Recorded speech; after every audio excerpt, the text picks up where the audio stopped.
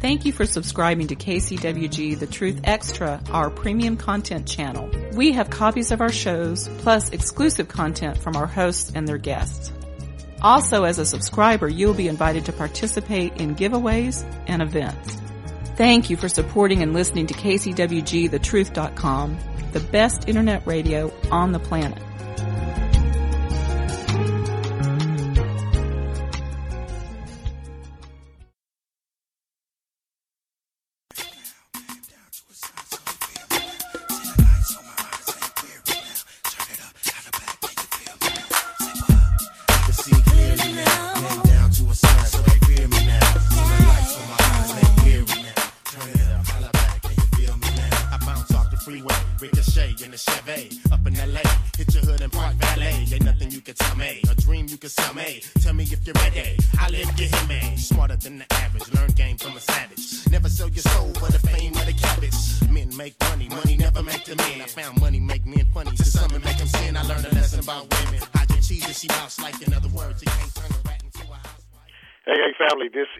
KCWGTheTruth.com.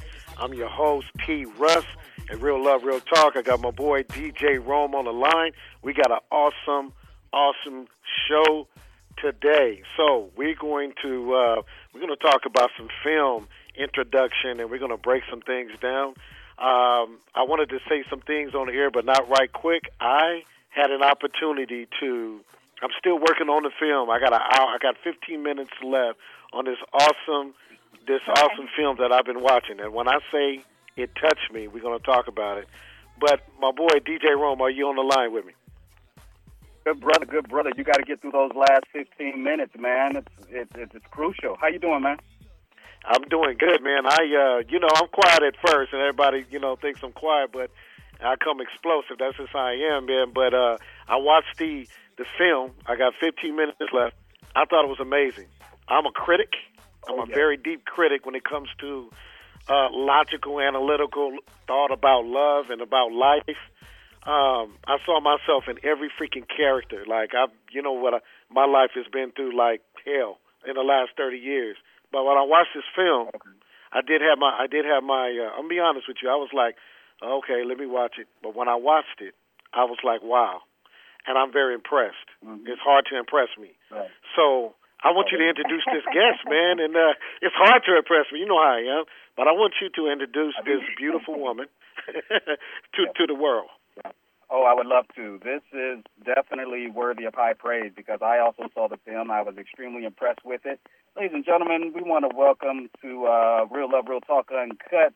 This young lady is a graduate of New York School of Visual Arts. She happens to be a friend of mine. Met her in Southern California many, many years ago. It's hard to believe so much time has elapsed, but she has gone forward and has gone on to create web-based programming. She's also directed web series for Queen Latifah, for CoverGirl, Flavor Unit Entertainment. She's also worked with hip-hop artist and actor Common. She is on the rise, and she's here to talk about her film career as well as her latest project, which is now streaming worldwide, entitled In the Morning. Ladies and gentlemen, please welcome to Real Love, Real Talk Uncut, Miss NEFERTITE NGUVU. Miss NGUVU, are you there?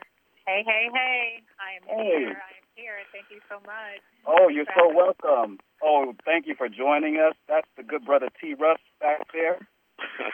I love anytime I can win over a rough critic. Oh, yeah.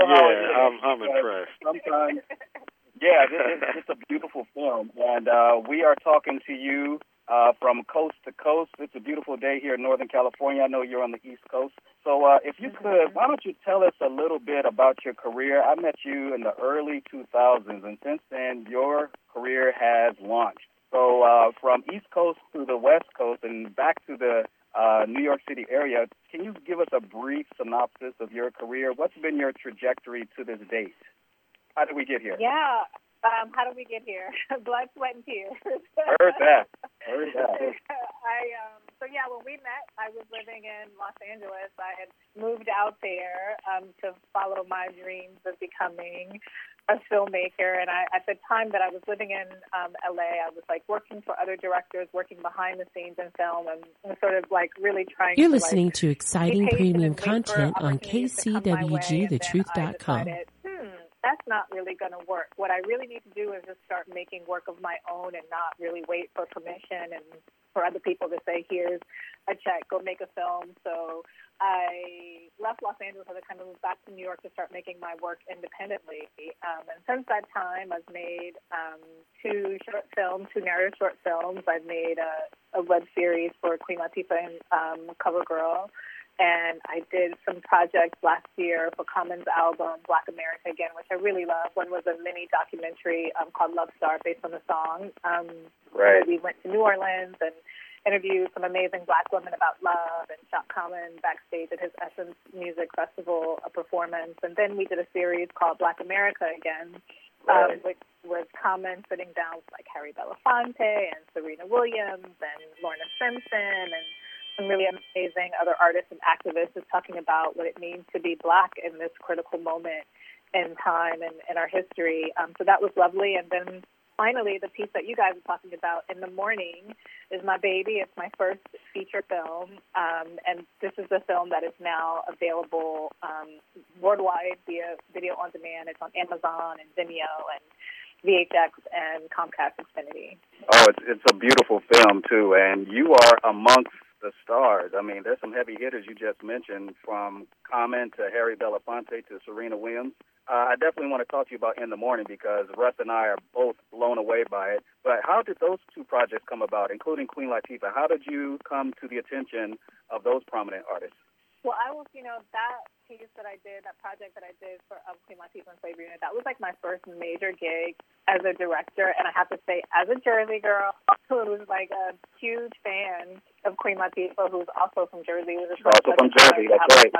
Yes, from my hood too, from Newark, New Jersey. So it was like awesome just to have that opportunity for my first like major directing gig be given to me by someone who I admire, a woman from my own hometown. So that was great. Right. And that actually came about through a woman named Shelby Stone, who was working for Flavor Unit Production at the time. And Shelby is someone who I definitely consider a mentor. I met her during my time that I lived in Los Angeles. When I was like working on other people's productions, I was assisting a director named George Wolf, another mentor of mine, on his film Lackawanna Blues. And I met Shelby then, and like I would always send her copies of like my shorts when I made them, and just keep her in the loop of when I was making work. And so when the project came up and they realized that they wanted to do it, she's like, hey, I know this young director who I think would be great for it. And they liked my work and brought me on board. Oh, that's fabulous. That must have been an exciting time for you. Now, why do it this way? What, did it just knock your socks off? Because I was hoping that when we welcomed you to L.A., I have the unique distinction of being able to say that I helped you move into L.A. You know what I'm saying? But I'm not going to bring that up. And I was hoping that show of chivalry would endear you to the West Coast, but apparently it was just a temporary stay because your calling was definitely back there and on the East Coast where you are. But why do it this way, Nefertiti? What inspired you to do it independently? Because, as you know, the Writers Guild was just facing a strike, which meant that would have put a whole lot of writers out of work. And so to what degree would you or are you impacted by movements like that? And just overall, what inspires you to do it this way and to get your voice out there as an independent Black female filmmaker? What is that about? Like I said, at the time that I was living in LA, I kind of moved there with like hopes and dreams of like some studio writing me a check to make the films I wanted to make. And then it just became clearer and clearer to me that Hollywood studios aren't really that into making films about the interior lives of Black women and about, right.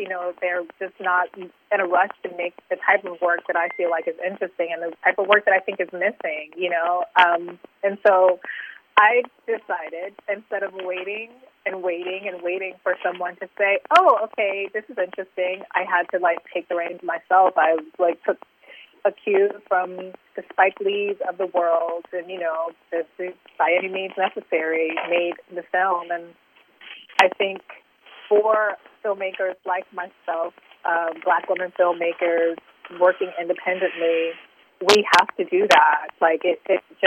We have to be able to create the work that we want to see because, we could wait forever for people to tell our stories, but it's really up to us to take the reins and do it ourselves if we want to see it done correctly. Oh, absolutely. That voice is so important. T. Russ. Man, I'm just sitting back enjoying the conversation and just analyzing. I was impressed because I come up from a hard background where my grandmother, and a lot of people know that about me, was a drug dealer from Tulsa, Oklahoma, all the way to Sacktown. And, of course, my history of gang affiliation, organized crime, all that stuff that I did, and to become a psychologist. And so now when I looked at the film, when it first came on, the first thing that struck me was the curves of the woman, the struggles of the black woman. It touched me. And it got me going where, okay, let's keep on looking at this film. And then I began to understand the metaphoric ideas and suggestions that came from the film, and I was blown away. For example, one couple could not tell the young lady that I love her, and he was already married. I understand that situation. Been in that situation, and just sitting back and when the young lady's going to Brazil, and she has to prove to herself that she can take care of herself, know who she is, but nobody else understood that. And it was like, wow, that blew me away. And just the profound expressions when a few of them said, hey, the peeling back of the layers and joy beyond belief and a soft place to land. Those type of things blew me away. And I was just like, wow. I mean, it took me to a place where I was like, I need to think about some things. And it takes you to the past, and it also brings you to the future. So I was like, who is this lady? How did she make that? Because I've seen, I'm here in L.A., so I'm like, I have friends, none against them, but they have made short films. I know a couple directors. But when I saw this one, I said how just the filming and the lighting was perfect. Right. It just was. And if you don't have lighting, you don't have the right pitch, the right tone, it's not going to work. Right. And if you don't have the right, all those actors that you had in it, they had to be handpicked because they flowed. It just flowed. And that's what I thought about it. I don't know what to say. I'm kind of blown away. And I wish that you continue to, huh? Yeah, that's beautiful. Yeah, finish your thought.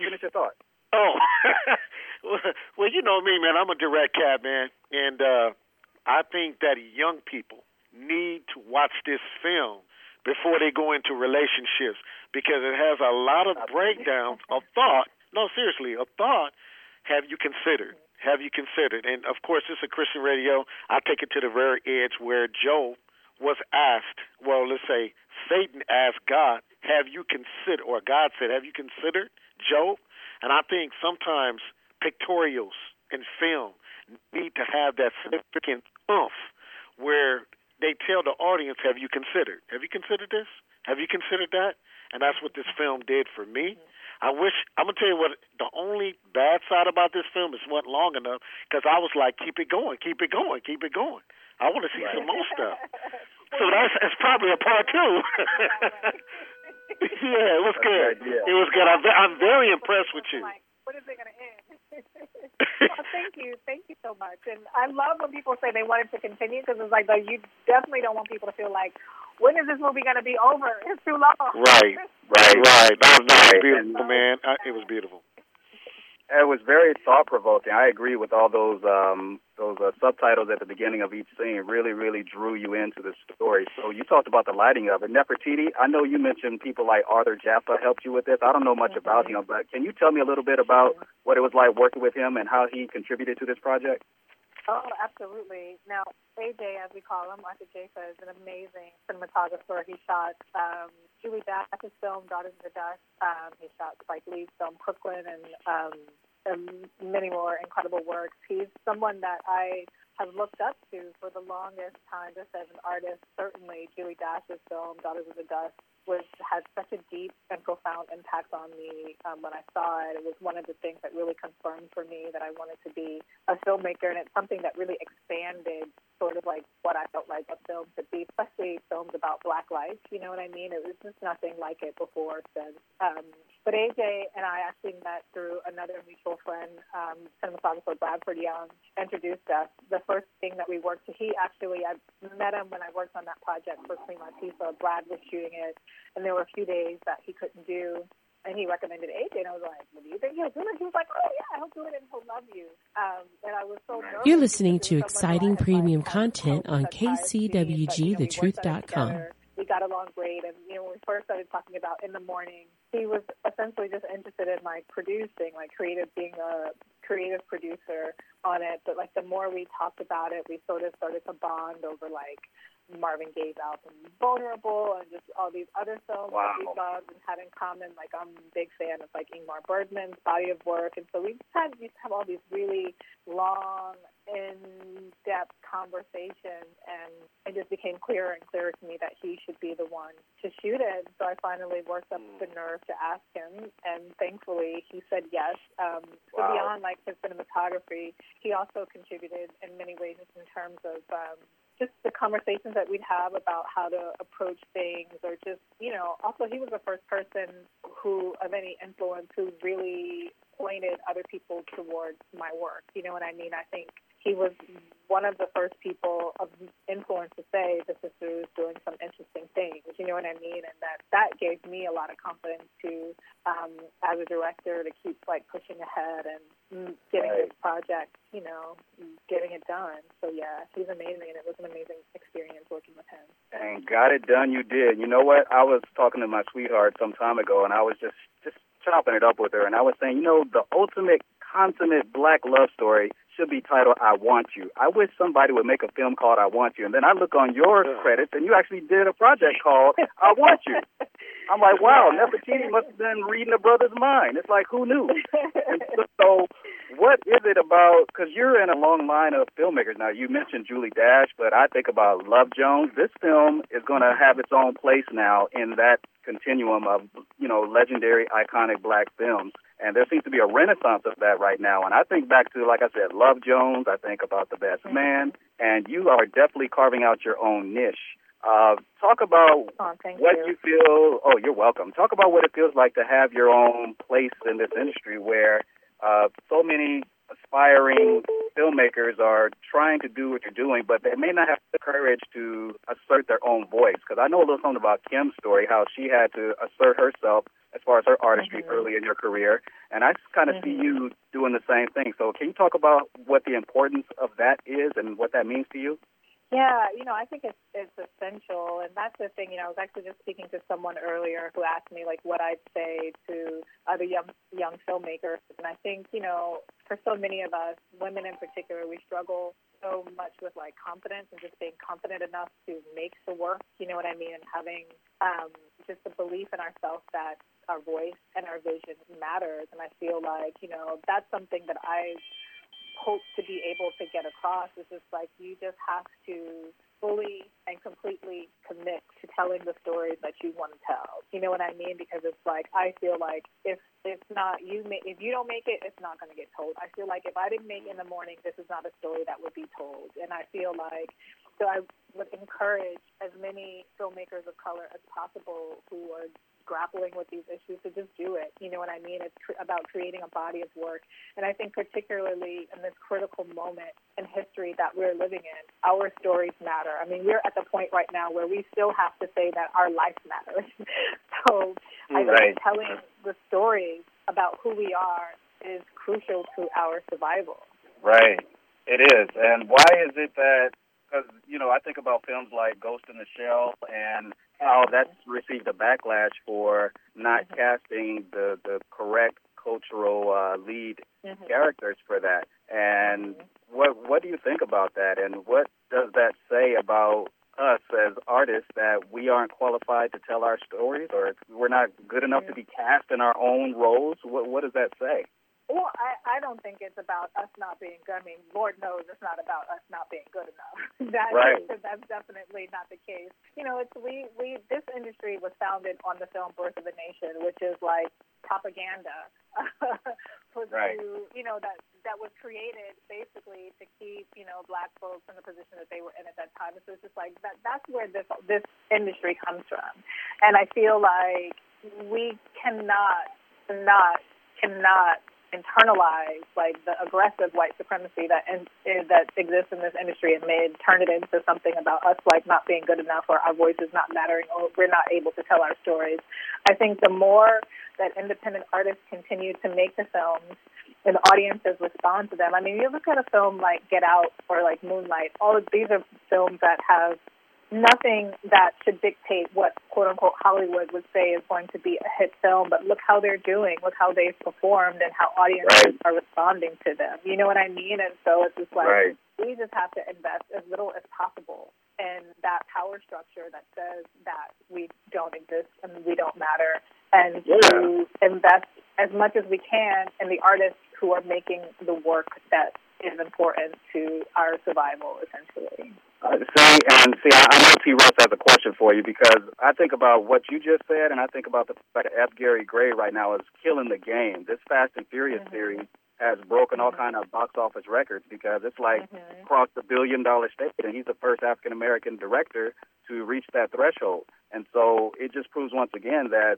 you know, it doesn't matter that the characters, well, it does matter. All our characters do matter, but the fact that we have the capacity to tell our own stories, and we have a vision for things, and they should be given an opportunity. And so it's just really nice to see people like you out there really asserting that position. And F. Gary Gray, I wish him continued success as well. But we have to tell our stories. T. Russ, you want to get in here?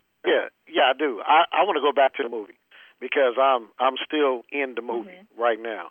And one of the things that I'm into it. So one of the things that I caught from the thing, I saw two things that kind of stood out to me was when at the end they were toasting the farewell when she was getting ready to go to Brazil, and everybody had their say on what love was. Okay, what is love? That touched me. I have a question. And then the theme was the commitment of black men. How did you squeeze that together? Because if some cats are out there and they really looking at this movie, that's going to stand out. The commitment of black men, the commitment of each other, and the definition of love. How did you do that? How did you come up with that? You know, because it's strong. That scene. Oh, thank you so much. You know, that scene. I'm a huge jazz fan, and when my father passed away, he was a big jazz fan too, and so I inherited like most of his jazz albums. And so I when you have like albums, they have like liner notes and all these things that you can like sit and spend time with. So I was actually one day reading through the liner notes of some John Coltrane albums, and they were just so incredibly beautiful and moving to me.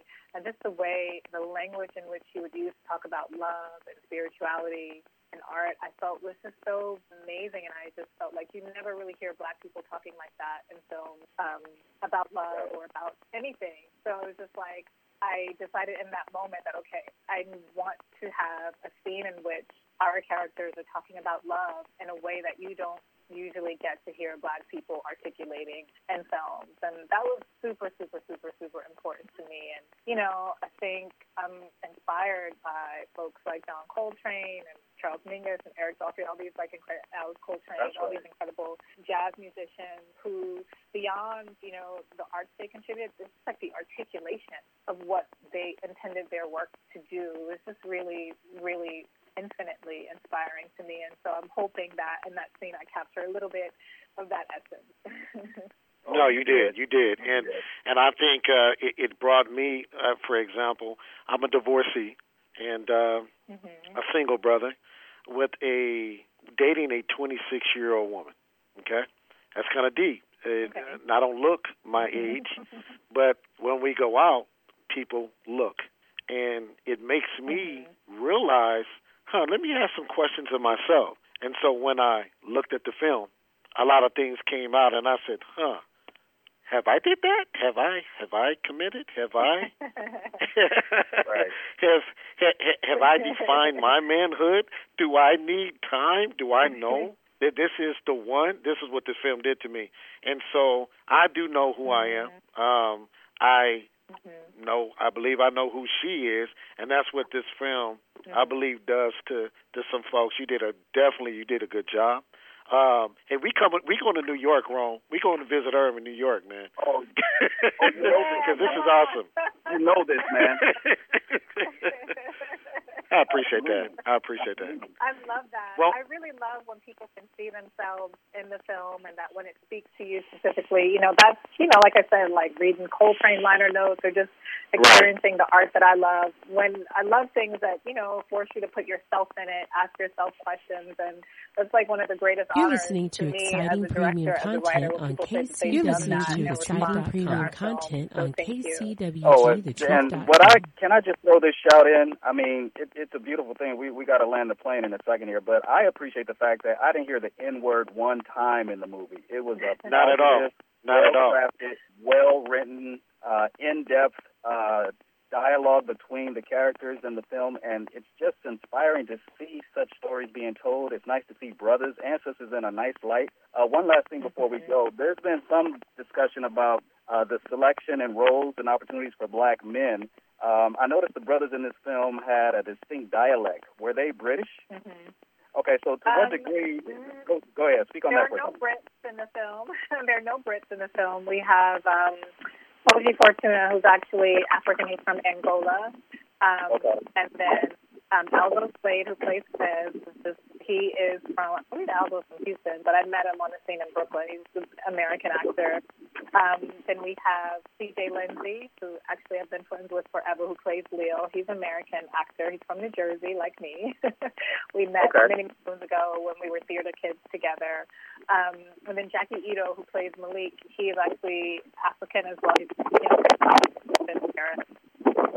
Oh, that's beautiful. So you got international representation for this one. So we got the Pan-African diaspora. We got it all. Brooklyn, right.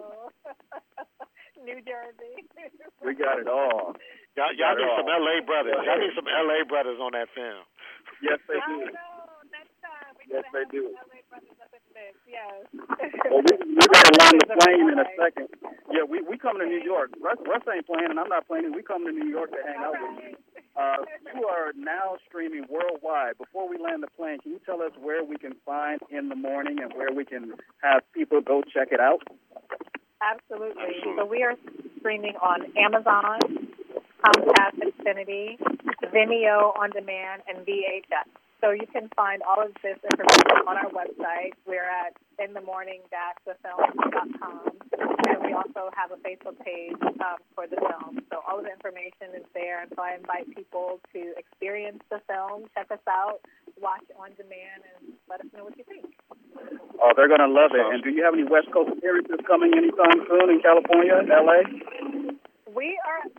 I don't have an exact date yet, but I know we'll be in LA in the summertime. We're making our way there. LA is one of our last stops. We got Philadelphia and Chicago. I think LA is going to be one of our last stops. But as soon as I know, I will definitely contact you for sure. Okay, please do. See, Russ, this is Real Love, Real Talk Uncut.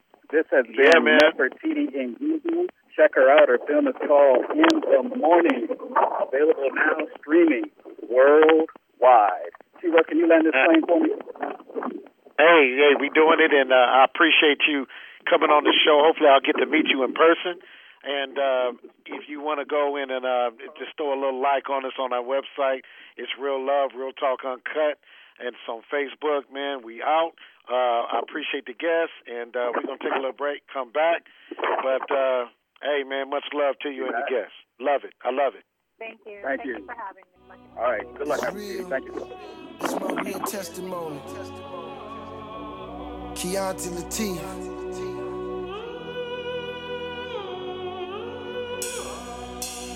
I pray the Lord will forgive me for my. It's real. This is my real testimony. Keontae Latif.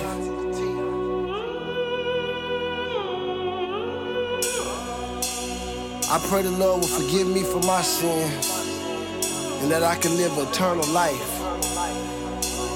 I ain't trying to judge nobody. Check me out. I pray the Lord will have my soul. Eternal life, my biggest goal. If heaven where you wanna go, you gotta tell the devil no and let the Lord have control.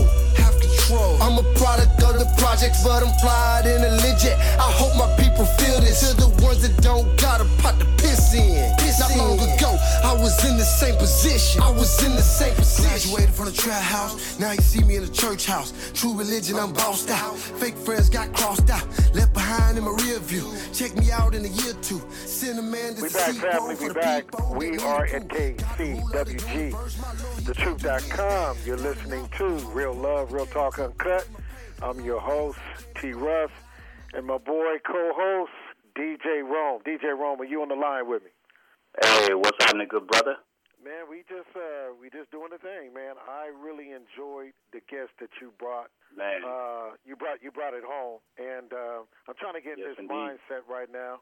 Not just because of the film, and we had that awesome interview. I definitely want to go to New York. We need to go to New York. But one of the questions that I failed to ask in the beginning of the show was, how was your day? I know we have already interviewed our guests, but we always have to somehow talk about our day and put on that oxygen mask and kind of relieve ourselves in a sense mentally where we at, so we can get control tomorrow. So how was your day, man? Okay. All right, I appreciate that, man. It's funny to think of this as the oxygen mask segment, but it's a real thing. And if anyone is wondering what that means, it's a gesture of self-preservation. When you have a tough day and you spend a good portion of your day and life providing service to others, sometimes you forget about yourself. And when you're on, God forbid, you're in a plane and it's going down, they always advise that you put the oxygen mask on yourself first rather than your children, because if you're not okay, there's nothing you can do for your children. And that's metaphorically true for that situation as well as life in general. And so we kind of practice this, what I call oxygen mask segment. I had a beautiful day, man. It was a hot day. It is a hot day right now. It's windy today. I actually feel like I'm coming down with a little cold, but I absolutely had a wonderful day today, very productive, and it was sort of capped off with that incredible interview of that movie and of that director, Miss NEFERTITE NGUVU, and her movie is called In the Morning, and we're going to chop it up about it this evening. Well, I'll tell you what, man, if I were to say the reason I brought it to you like this is because she brought us some good points in the movie. And as I was sitting back thinking about it today, I had to ask myself a couple of things, and I know we got the producer listening also. And I had to, they had a different variations of what love was. Men stated their point. The women stated their point. And in the segment of the movie, you had the young lady, I believe Miss Hill, going to Brazil. One of the statements that I received from that deeply was, "Let me find myself." I began to kind of reminisce about my marriage, and I would always say to myself when nobody was around, do we both know ourselves? Because if you come into a relationship 50-50, it's not going to work.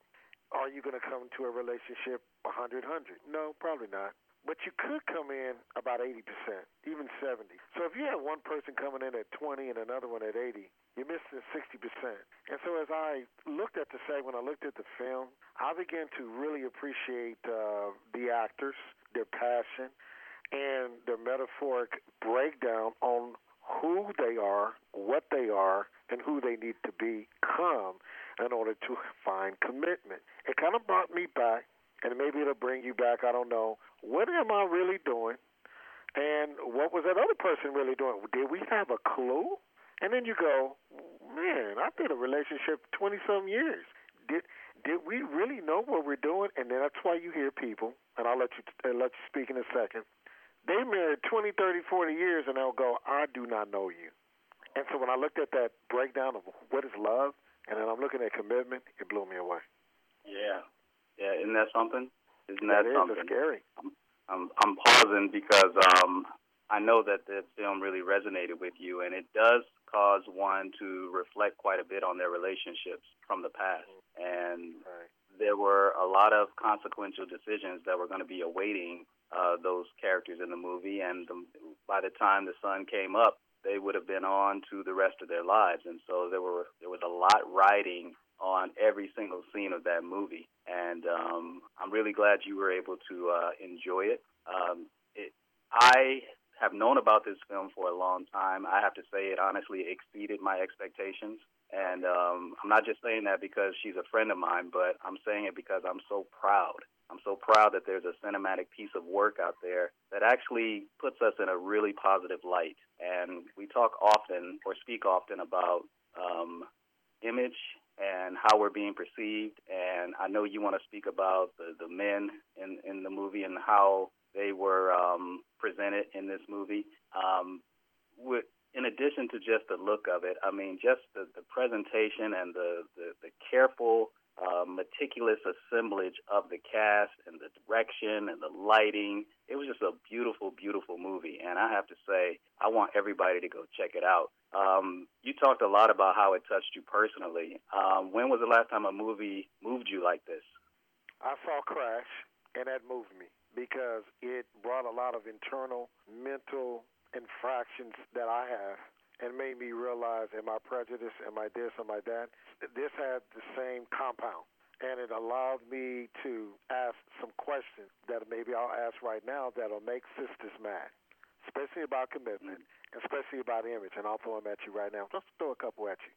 When I looked at the movie, when you look at these men in the movie and you see that they'll tell a woman, you're so beautiful. I've always wanted a black woman that I could rub my fingers through her hair, okay? I'm not trying to offend nobody. Sometimes we look at other ethnicities and we see, hey, those men are running their fingers through their hair. And so when I look at my black woman, you see a lot of people like Cat Williams that say, you can't run their fingers through their hair, brother. They got to weave. They're going to slap you down.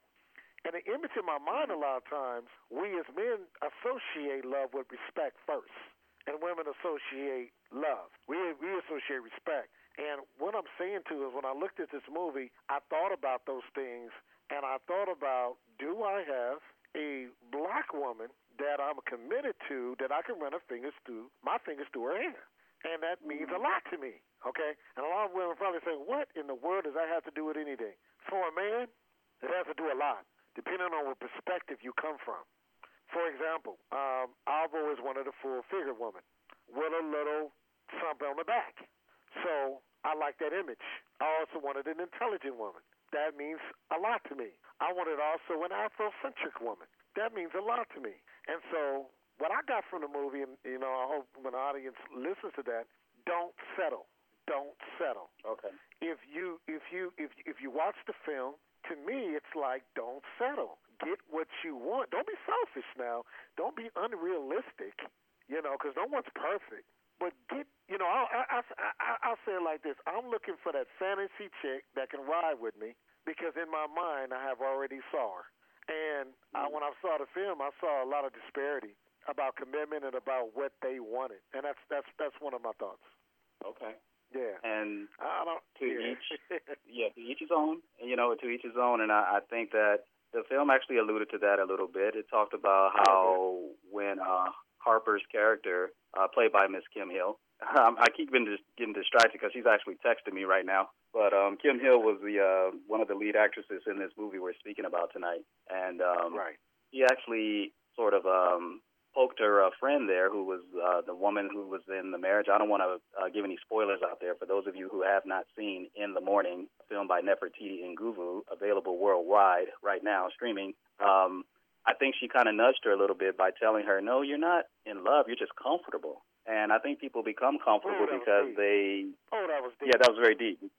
Because you kind of settle into a groove and you don't really think that your dreams really matter anymore. Your desires no longer have any relevance because, A, it hasn't come true up till now, so what's the point of hoping, dreaming, and aspiring? And so that's deep. And so I think everybody has to sort of come to terms with what they want and sort of be okay with it because nobody can really walk that walk for you.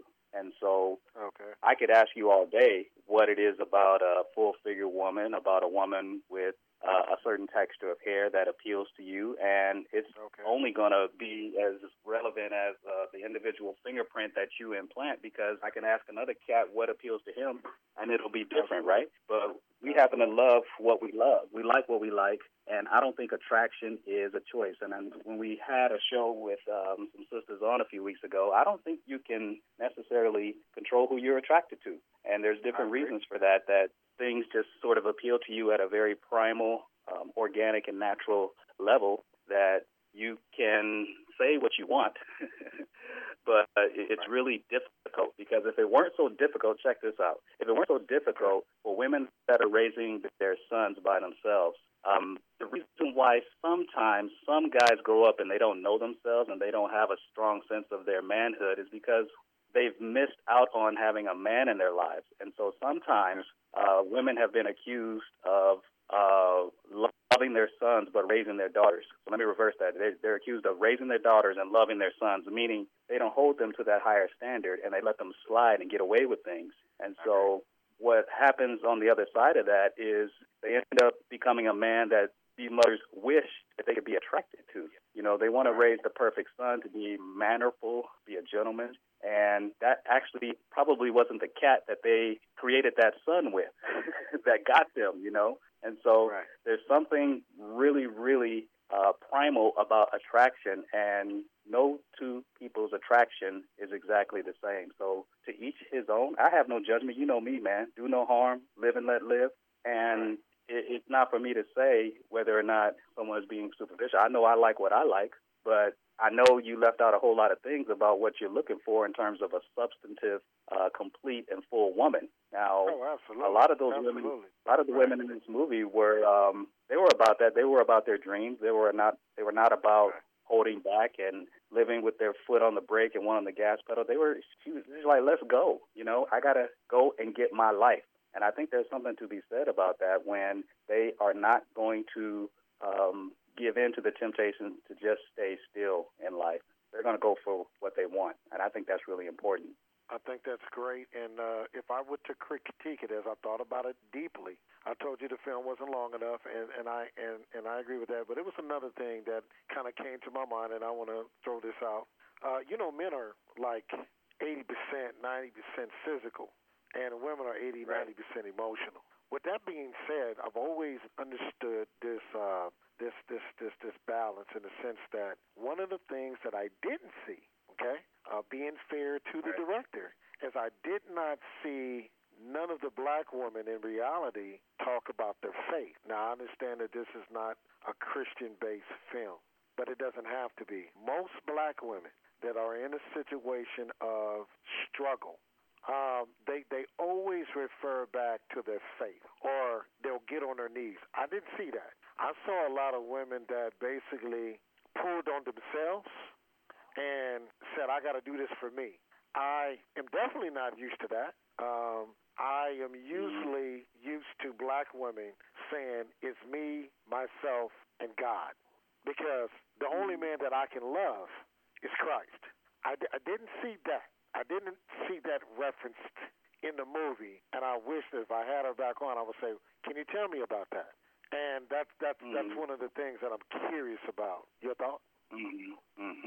Well, I didn't miss that aspect of it. I thought that the camaraderie in the sense of that the shared spirituality between the sisters was definitely implied, although it was not explicit, as you say. But it wasn't it wasn't a glaring omission for me.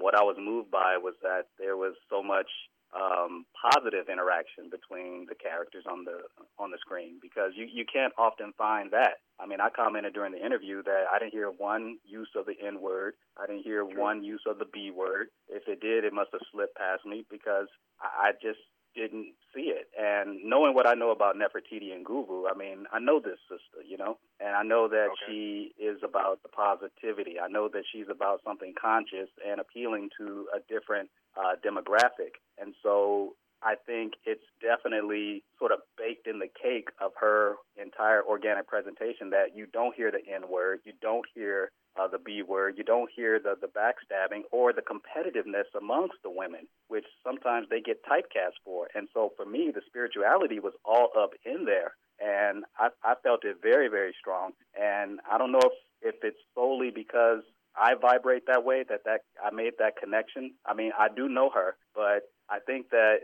I got that. I got that aspect of it, and I felt God all through that movie in terms of just knowing what experience that Miss NGUVU comes from. I mean, she's all about the positivity and keeping it conscious, keeping it real, but keeping it definitely positive.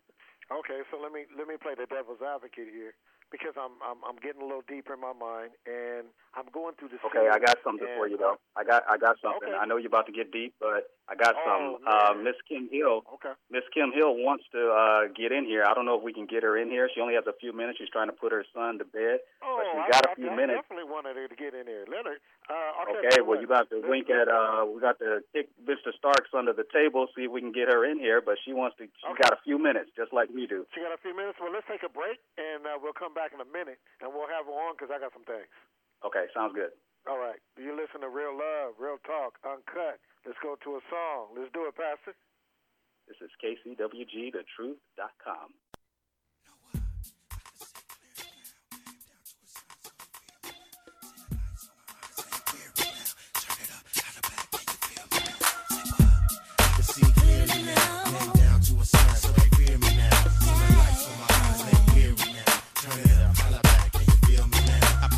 Freeway, ricochet in the Chevy, up in LA, hit your hood and park valet. Ain't nothing you can tell me, a dream you can sell me. Tell me if you're ready, I live you hit me. Smarter than the average, learn game from a savage. Never sell your soul for the fame of the cabbage. Men make money, money never make the men. I found money make men funny, to some it make them sin. I learned a lesson about women. Hide your cheese and she mouse like. In other words, you can't turn a rat into a housewife. You can't lie to me, I know you got your PI degree. That's why I shake you haters like the ivory. 5 plus 2 more reasons I'm kicking alligators. Shoes with the pedal on cruise and Lincoln navigators. I ain't mad you hate us, cause we got papers. The DJs play us, yelling Jesus save us. Rocking with the majors, vacating Vegas. Going till November, if you need us you can page us. Be right, paid us, now millions await us. To get the crowd moving to attract needs way to make it bounce. I can see clearly now, head down to the sun, so I'm clearly now. See the lights so my eyes ain't weary now. Turn it up, holla back, and you feel me now. Say what? I can see clearly now.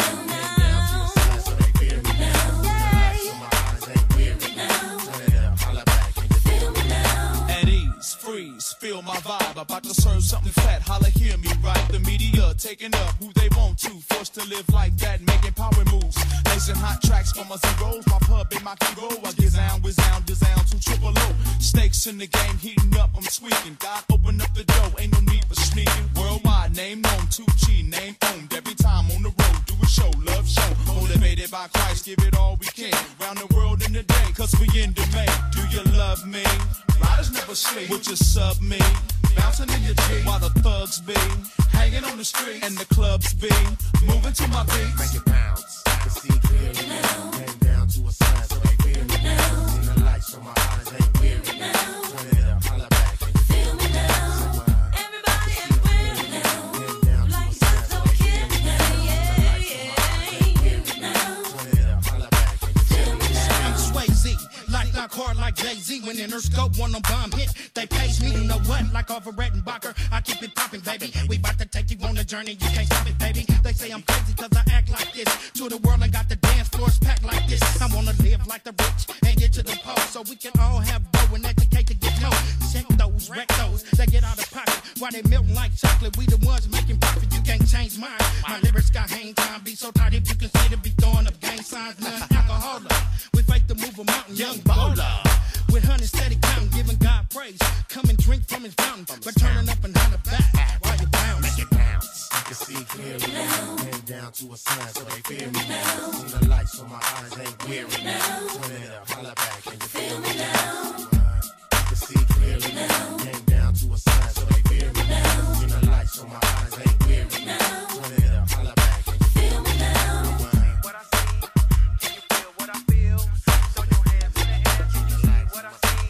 Can you feel what I feel? Throw your hands in the air, can you see what I see? Can you feel what I feel? Throw your hands in the air, can you see what I see? Can you feel what I feel?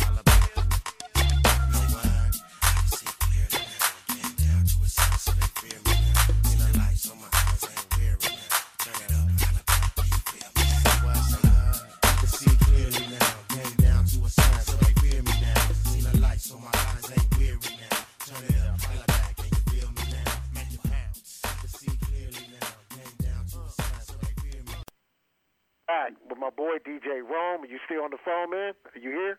Yes, sir. T. Russ. Yes, indeed.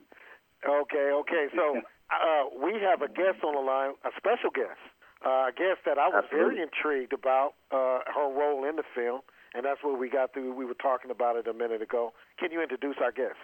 I absolutely can. That's why they say show business. It's 10% show, 90% business. You know what I'm saying? Come on now.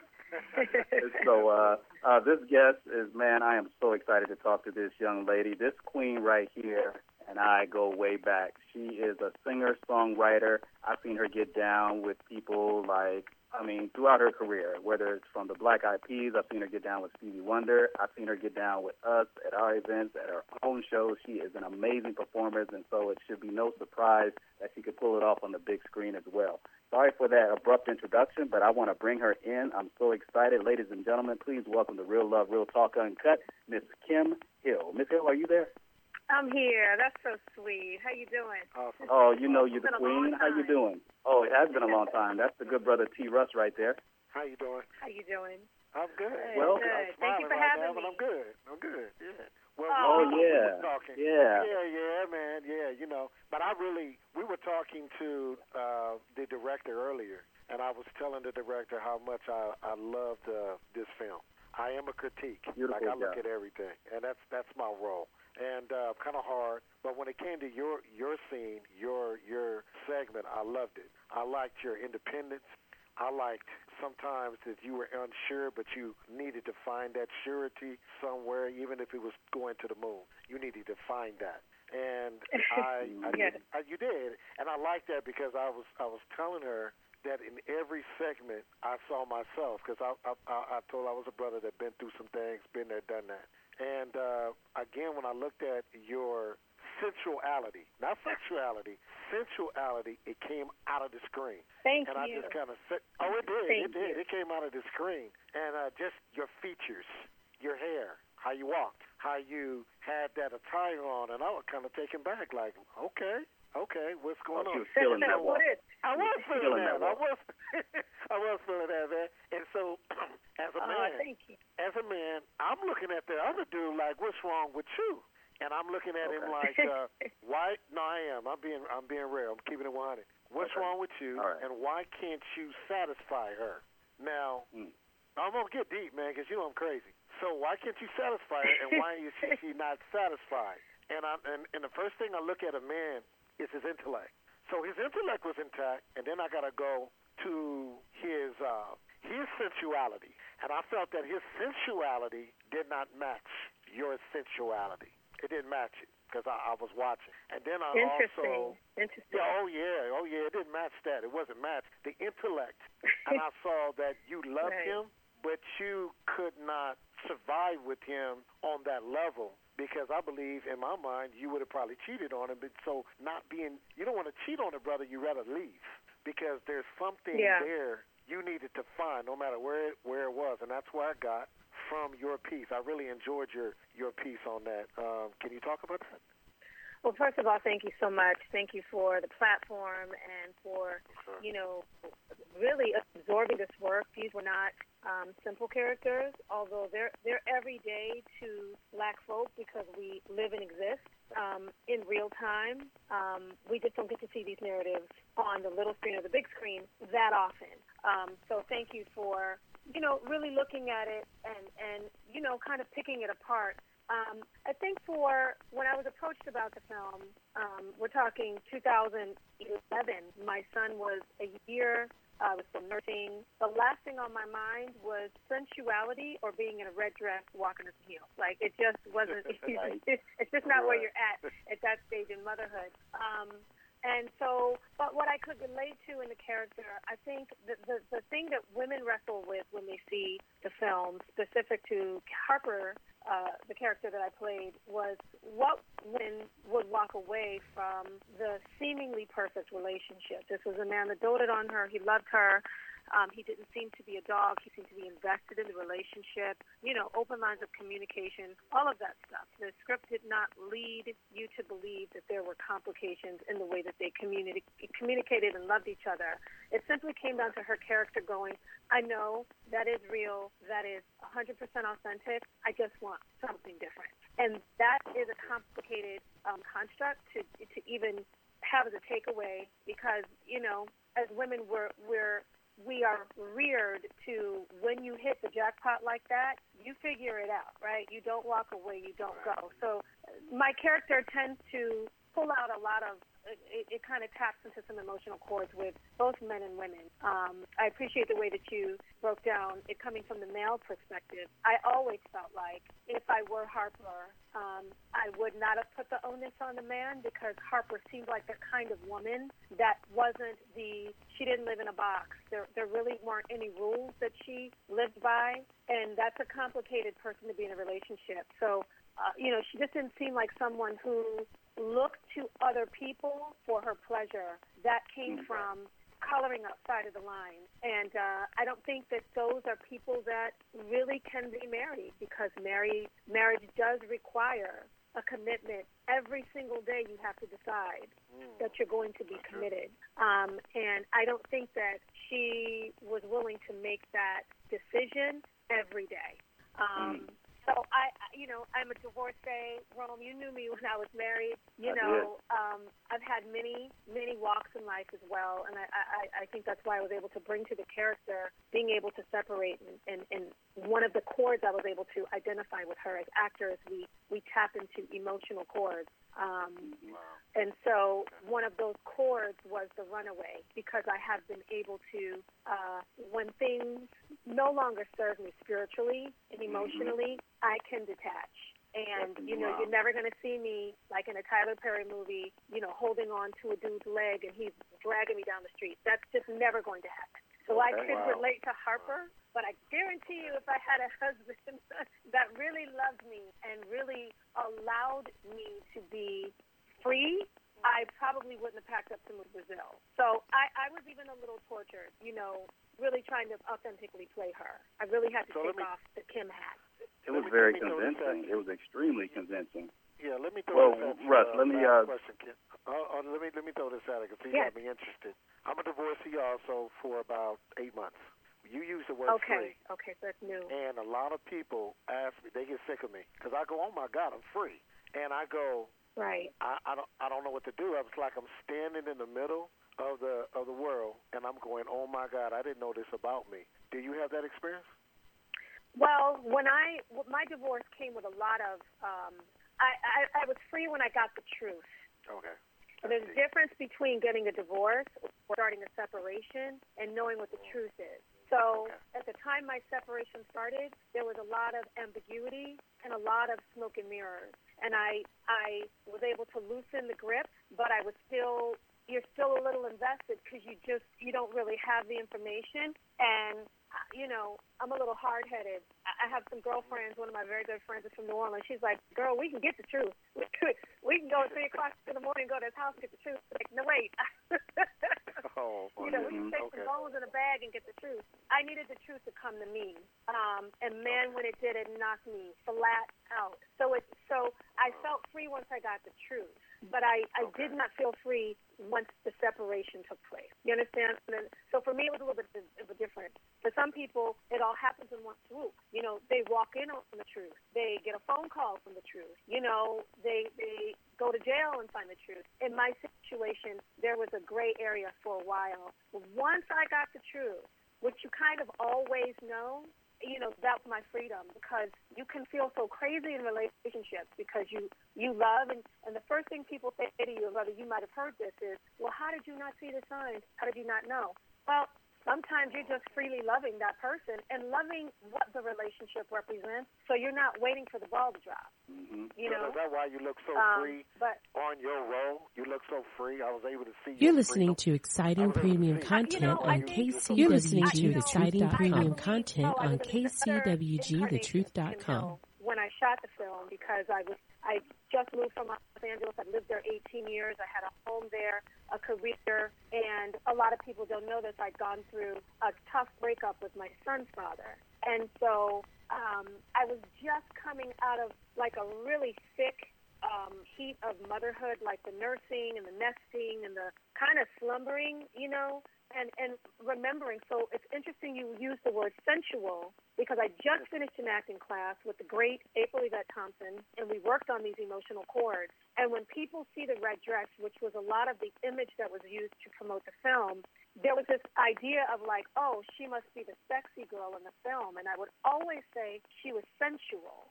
Right. And to me, it wasn't this provocative, sexy chick. There was a sensuality because there was a certain kind of confidence in going, I know you guys don't understand this journey, but I'm still on it. We're still gonna have brunch, but I'm getting on that plane, and that's where I was at the time. If we'd shot that film 6 months before that, it would have been a different adaptation of Harper. Okay. Because I wasn't quite, you know what I mean? I wasn't there yet. I was still kind of running from ghosts at that point. By the time the film shot, and it had been pushed back a bit, and God is just so good, because if it had been 6 months earlier, I still would have been authentic, but Harper would have had a different tone to her. And then when you're being shot by somebody like Arthur Jaffa, I mean, you're going to have the permission to just touch all those soft pink bluey spots. Right. You have permission because you just trust them so much. I mean, I've seen you perform, Kim. I've seen you perform so many times, and I know that you are great at improvisation. And so Nefertiti wrote the script. How much freedom did you have to improvise certain lines in the movie that gave it sort of that spontaneity that seemed to resonate with the other characters? Well, all hail to Neff because, I mean, this was a very brazen film, very brazen writing because she probably shared with you and she shared in other interviews a lot of these stories were her own, which is very, very, very bold to put that out there, And I wanted to be very careful with her words, and it was hard stuff to memorize because it was real, like, dialogue. It was beautiful poetry that you wanted to fluid. But what I think I brought to it is, like you said, that those years of improv and spontaneity. And, I remember when I was reading the scene where we were at brunch, and that my ex-husband was French, and so I just was always throwing in, like, Negro French. And so it just made sense in that moment because it got a little heavy. On the page, it was heavy. And I felt like Harper, one of the things she brought to the table, which is why people were drawn to her, is she knew how to, like, really hold court in a room, but also to release people. Like, it's not going to be heavy all day. You're not going to be crying and sweating and crying out your mascara. So she had to say something there. And so I didn't tell Neff. And when it came time for the waitress to put the food down, and I said, "Bon appetit, Negro," I mean, the whole room started laughing. And fortunately, it stayed. So that was the first day of shooting. And I from that moment, I was like, you got to just trust your instinct. Right. And every time I took a chance, I didn't chop her words. I never dropped her lines or recreated them. But in any breathing moments, I trusted that, and it all stayed in the film. And I was really proud of that because it was the balance of respecting what's on the page and understanding that you were brought to the room because of your stuff. So I just had like a little kit of Kim Hillisms, and I just wanted them to be dropped in the right moments, and it was magic, and it worked. It totally worked. As soon as I saw that I thought that was Kim Hill all day long. I've seen that Kim Hill throughout my knowing her, my friendship with her, so that was extremely authentic for me. Now, you've already kind of answered the question I had, because what gave you the courage to know that you could do the acting piece? Because it's not that much of an extension, I don't think, to do what you do in the movie compared to your foundation being on the stage all those years. What gave you the confidence to just leap and just go for it, number one? And what has this done for your career as a result of this project now officially being launched out to the rest of the world? I guess it's kind of a two-part question, right? Correct. So I guess the first part is, I grew up in the 70s, and you had to be a triple threat. That was just something that like all of the art gods that were my mentors, they knew I could sing, they knew I could dance, they knew I could act, and maybe I would not be at the top of the game at any one of those things, but because I could do all three moderately well, they were like, then you just got to be. So I started watching Diana Ross, Cher, Bette Midler, women that were doing all of that stuff, and understanding that there's a real place in the art space for that kind of talent. And then when I saw Whoopi Goldberg's one-woman show, I remember what I was wearing. I remember where I was in my mother's house. I remember, 2 minutes into it, she's like, oh, you can't watch this, it's vulgar. And I was like, no, she's different. This is before the color purple. So we didn't know who she was, But my mother really understood, she's morphing into these characters. And that woman changed my life. And so that kind of morphing, acting has always been something that's been really, really dear and true. It's just a matter of finding a space to do that work where you're not greasy and chasing a dude down the street with a pair of panties that you found. Nobody's mad that sometimes you got to take those jobs. I'm just so grateful. In the morning was really an introduction so that when I do have to do some chitlin circuit stuff, that people are like, but I know she can do that. It was like when Jennifer Lopez did Selena. It's like no matter what she did after Selena, you knew she could do that. Right. You know what I mean? No matter how many records she made where she was J-Lo and she was... You're listening to exciting premium content on KCWG-thetruth.com. Drug Harper up and down the street. I don't think anyone else, and I'm not saying this from a space of arrogance, I don't think anyone else could have done Harper because life had kicked my behind so much up to that point that I just had it all to put out there. And see, we gotta touch on that before we let you go because I know your story, and I need our audience to learn a little bit about you real quick before we land. To me, Harper and you were very, very similar in that, to me, both of you were self-actualized, and you've actually had to assert yourself early in your career so that you could let the industry and the world know that your artistry was not for sale. And so you took a stand very early from your first group, the first time you were making songs with a group that went on to become multi-platinum, and you made certain compromises and sacrifices at the expense of popularity, but you maintained your integrity. And I saw that coming across on screen. Can you talk about that journey a little bit? What did that mean for you to assert your artistry and your womanhood, and what makes it so important for other women to see that it's so important not to compromise who you are at the expense of popularity? That's a good question. Well, thank you. Quite frankly, I would love to give you a really provocative, Angela Davis kind of answer. I didn't know what I was doing. I just knew what I wasn't going to do. That's what you know saying. what I mean? I wasn't setting out to make this statement or kind of grand champion this movement. I just knew my mom was alive. She still is, thank God. And I was raised in the church, but not like you're going to hell every minute. Well, kind of like you're going to hell every minute. But my mom would get us home and be like, I know the pastor said you're going to hell, but you're not. But you can have dinner by... You know what I mean? So those core values were always there. And I never wanted to shame my mom. Even with Harper, it was such a big deal. Such a big deal. It was not in the script where there was even a hint of nudity for me. And when we started shooting, Neff was like, so Kim, and she was sending me these images of Nina Simone and all these beautiful, Lena Horne and all these beautiful actresses that just showed subtle nudity. And I was like, absolutely not. My mother, no, absolutely not. And so, but when I really thought about it and I said, she's taking a bath. She's not taking a bath to please anybody or... It was like the scene in Boomerang where they were looking at Grace Jones in the footage, and he's like, is that a nipple? And he's like, yeah, it must be a nipple because I'm drooling. I was like, okay, well, you can show about that much. It was really, but I felt like I'd done so much in being so authentic.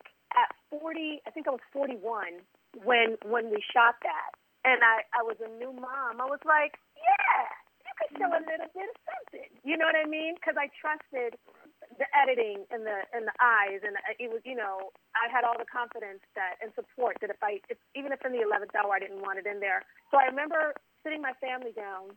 I'm going a little off topic, but we were getting ready to screen in New York, and I was hesitant to have my mother come. Mind you, this was going to be on a big screen at like the Lowe's on 34th Street, like a shining moment. And I said, that is so ridiculous that I don't trust my relationship with my mother. And I told her, and she said, you have made so many sacrifices to make sure you've not shamed the family. If you feel like this is for you, I support you. And when my entire family came to New York and saw this film, I mean, my brother's a pastor, my sister is married to a pastor, like we are Shadrach, Meshach, and Abednego. When my family sat there, and it's like a blink, like if you blink, you're going to miss it. But my mom was like, it was so beautiful. It was so tasteful. Not know if I was like, I'm going to shimmy and have the whole front row, she'd be like, hold on. But saying all that to say, that was a full circle moment because throughout my career, and I started very young. I wasn't visible young, but I started very young in the business. I always kept my family and my ethics first. And, for me to do that kind of for myself in a way that was liberating was a full circle moment.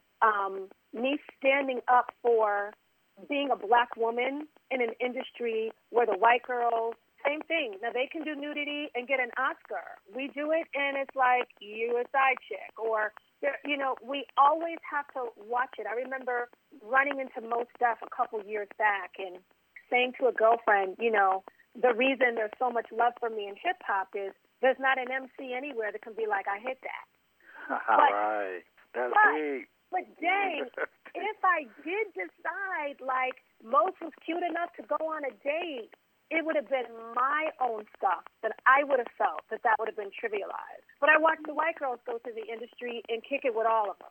And I'm being general, but I'm really speaking from a very specific experience of being on the road for many years with everything from No Doubt to Outkast, all genres of music, all over the world. And I really know about that road life. And, so I just always knew as a young age, as a black woman, you just don't have the luxury to just be reckless with your art, with your body, and with the spirituality of your work. And that takes nothing away from Little Kim, because I was at every show hollering every lyric.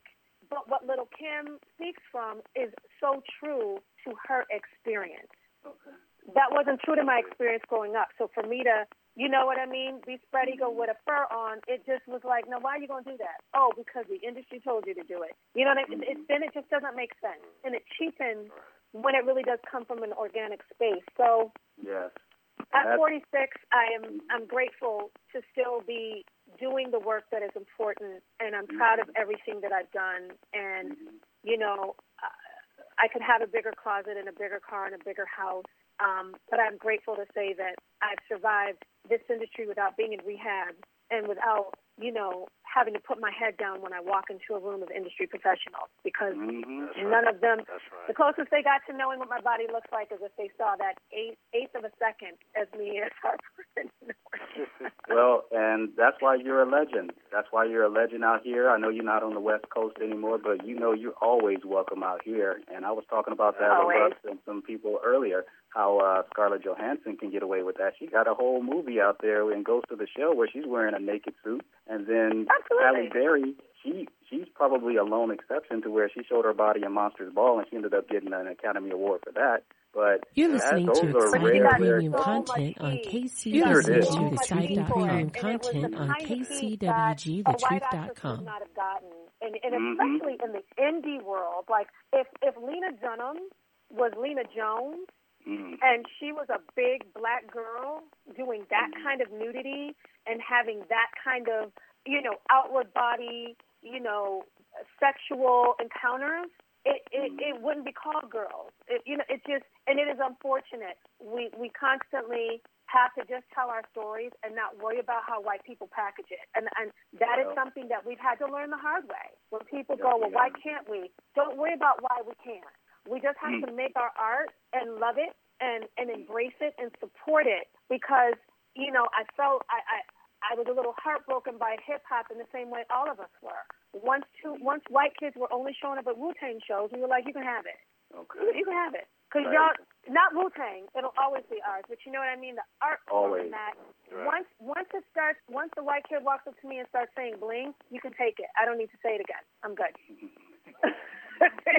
you haven't lost your touch, Kim Hill. You funny as all get out. Well, we can't thank you enough for coming on tonight. I know you guys got some things coming up this week, Nefertiti and you. Where can we find this film streaming? It's worldwide now. Can you give us a little hint about where we can see In the Morning, catch you starring as Harper in this wonderful film? Where can we find it? Yes, you can find it on Vimeo. You can find it on Amazon, VHX, and there's one more. Give me a second. There's one more. I think it was Xfinity, what I will say right? was, yes, Xfinity. What the action that I need for people to take, aside from watching the film, is what and obviously telling people about it is really important to leave comments. When I never try to watch anything on Fox, but you really know you're on the wrong station or network when you look at the comments and they're completely, blatantly, off the kilter. We want to tilt that in the other direction. So please get on those threads. Sometimes they require a login, but take the 2 seconds to log in, even if it's under an alias, and just write something, a critique, something beautiful about the film, because that does go a long way. And it does help when people get on to an Amazon, for instance. I'm a Prime member, and it definitely helps me buy something if I see it's got 186 great reviews, right? Whether we're buying a product or diapers or a microphone. So those reviews do help, and that's the action item I ask of people, so that it just doesn't look like another film on, Netflix. Well, it's not on Netflix yet, but we need those comments. We need those reviews. We need those thumbs up. And, of course, for people to spread the word. And very excited about it. Nefertiti she's really just stuck by this film. And I want to shout out Arthur Jaffa, who is just a legendary cinematographer, who is behind Solange's new work. Obviously, he's a legend in his own right. Hans Charles also worked on the film, who was nominated for an Oscar for 13th. He shot that for Ava DuVernay. Obviously, Bradford Young was the first cinematographer to be nominated for an Oscar in a feature film. He did Selma as well. So I'm really blessed to have been behind the lens of these amazing cinematographers. They're continuing to blossom and do this great work. And I hope that all of us just have springboards of success. Oh, we're going to help you get the word out. Yes, we will. We're going to help you get that word out, absolutely. And where can they specifically follow Kim Hill? I am getting ready to launch my new website, kimhill.work. Don't go there yet. Give it a few days. I'm doing a little bit of tweaking, but I'm really proud of this website. Forever it was KimmyKim.com, and I kind of outgrew the Kimmy stigma. It definitely was very kind of era-specific.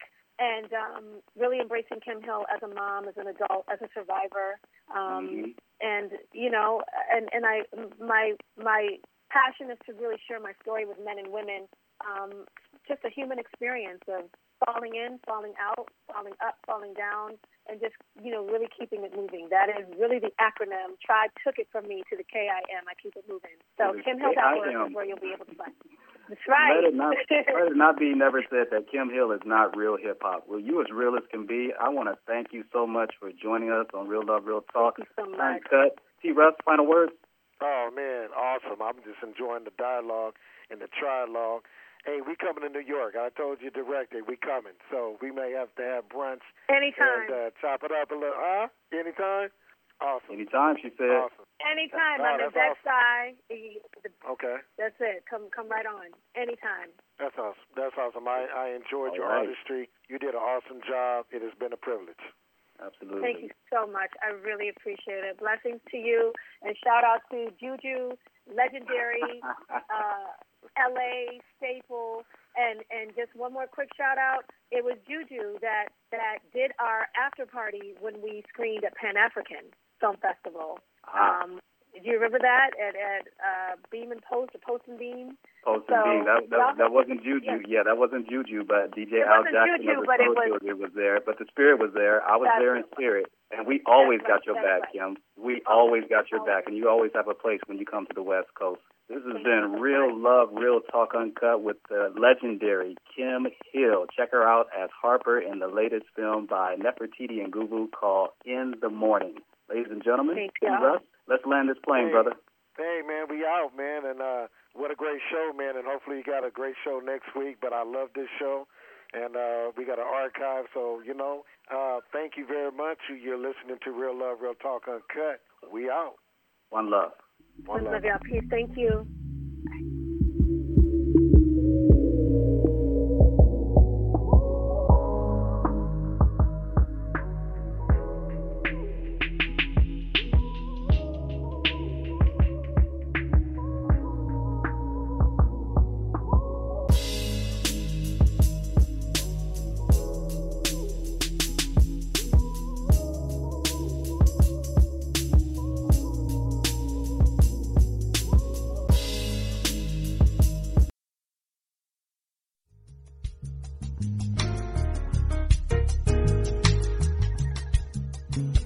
You just listened to an exclusive KCWGTheTruth.com program on our subscription premium content channel. Thank you again for your support of KCWGTheTruth.com, the best internet radio on the planet.